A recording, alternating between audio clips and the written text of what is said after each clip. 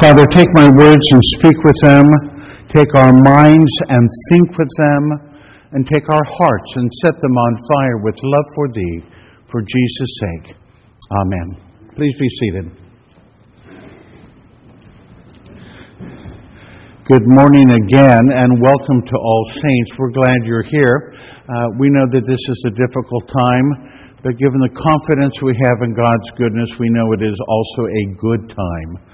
A funeral is a time for doing three things: for looking back, for looking up, and for looking forward. Looking back on someone you've known and loved, looking up to God for consolation and support, and looking forward to the restoration of us with that person in an eternal life of love and friendship and caring.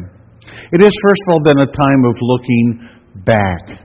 I did not know Dave, though I've received so many stories from some of you, mostly from Mom, and I don't always trust Mom to be fully truthful about things, but it was glowing reports she gave me about Dave, and I'm thrilled to hear those stories. But we are grateful for those stories because those are the things that affect us.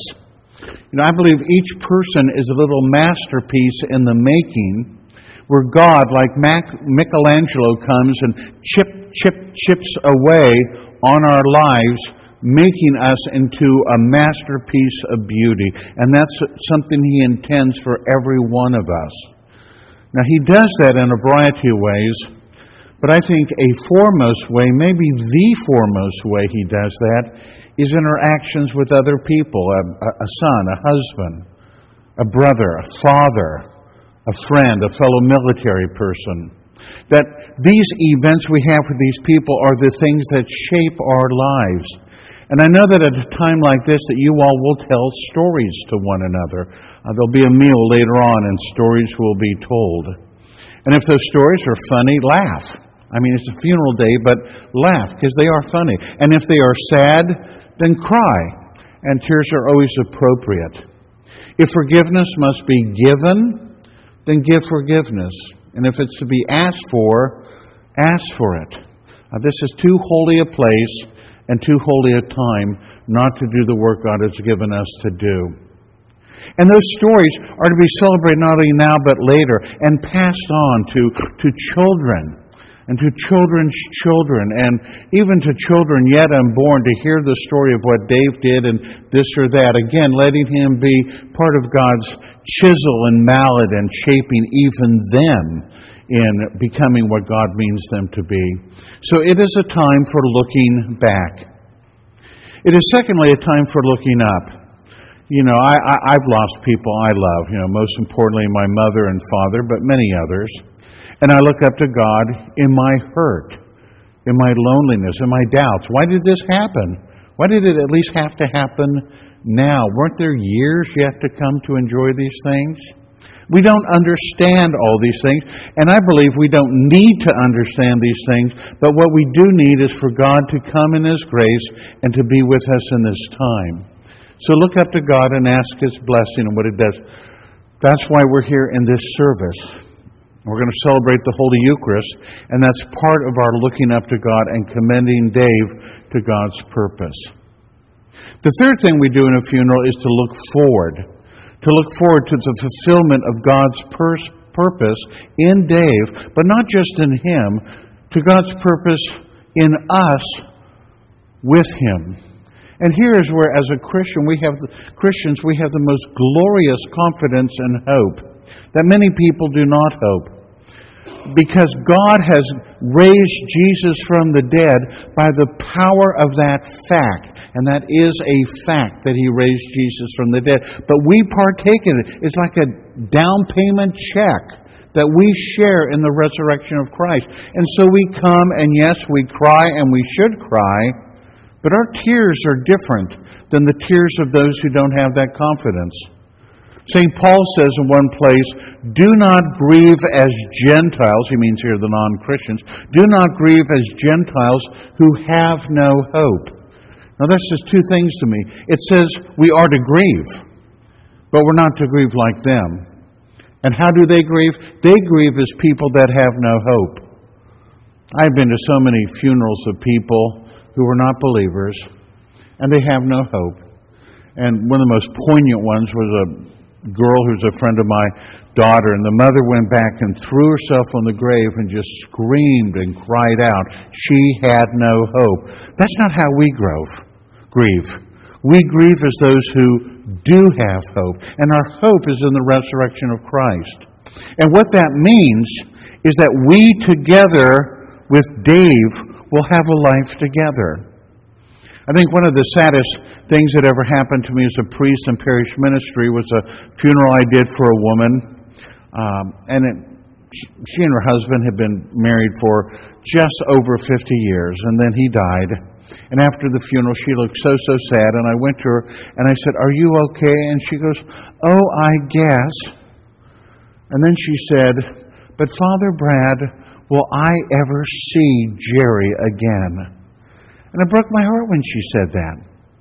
Because here she went through the whole service thinking she would not see Jerry again. That her experience of the love she had with this man she cared so much about and valued so much was concluded and terminated forever. But it's not. We will say in a moment the Apostles' Creed. And in that creed we will say, "I believe in the communion of the saints." Now that communion means not just we who are living, who are in a communion, but we're in a communion of all the Christians who have ever lived and who are alive today and who ever will live, both on earth and are in heaven. That is the communion of saints. And that includes Dave, and that includes you, and that is for eternity. And here this woman thought somehow in heaven she'd be walking through the grocery store or whatever equivalent is in heaven, and she would see Jerry and she would know him. And of course you will know him. Whatever our life is in heaven, it will be more than it is now. Can we have that as our hope? We have lost a vision of heaven in the Christian church in the 21st century. And this is the foremost hope of every person should have. I served a church up in Pittsburgh. This was not at my church, but it was another church. But there was a lady in Pittsburgh, famously, who was buried, and they had an open casket. I don't like open caskets, but there you are. And she was buried in her open casket, and she had her hands crossed, and she was holding in her crossed hands a spoon. And people looked at that and said, "Okay, that's a little bit odd."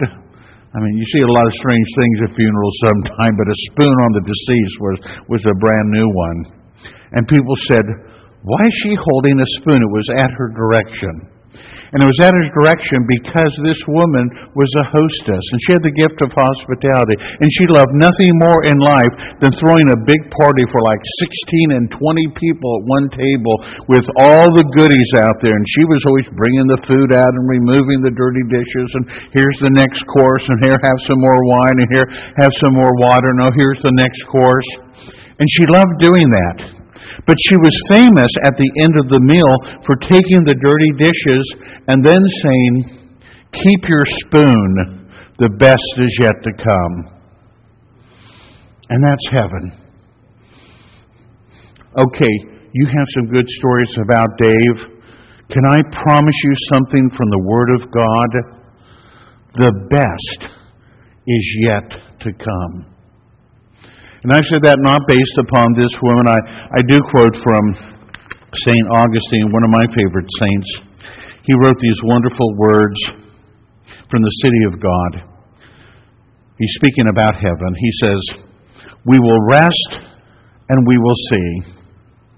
We will see and we will love.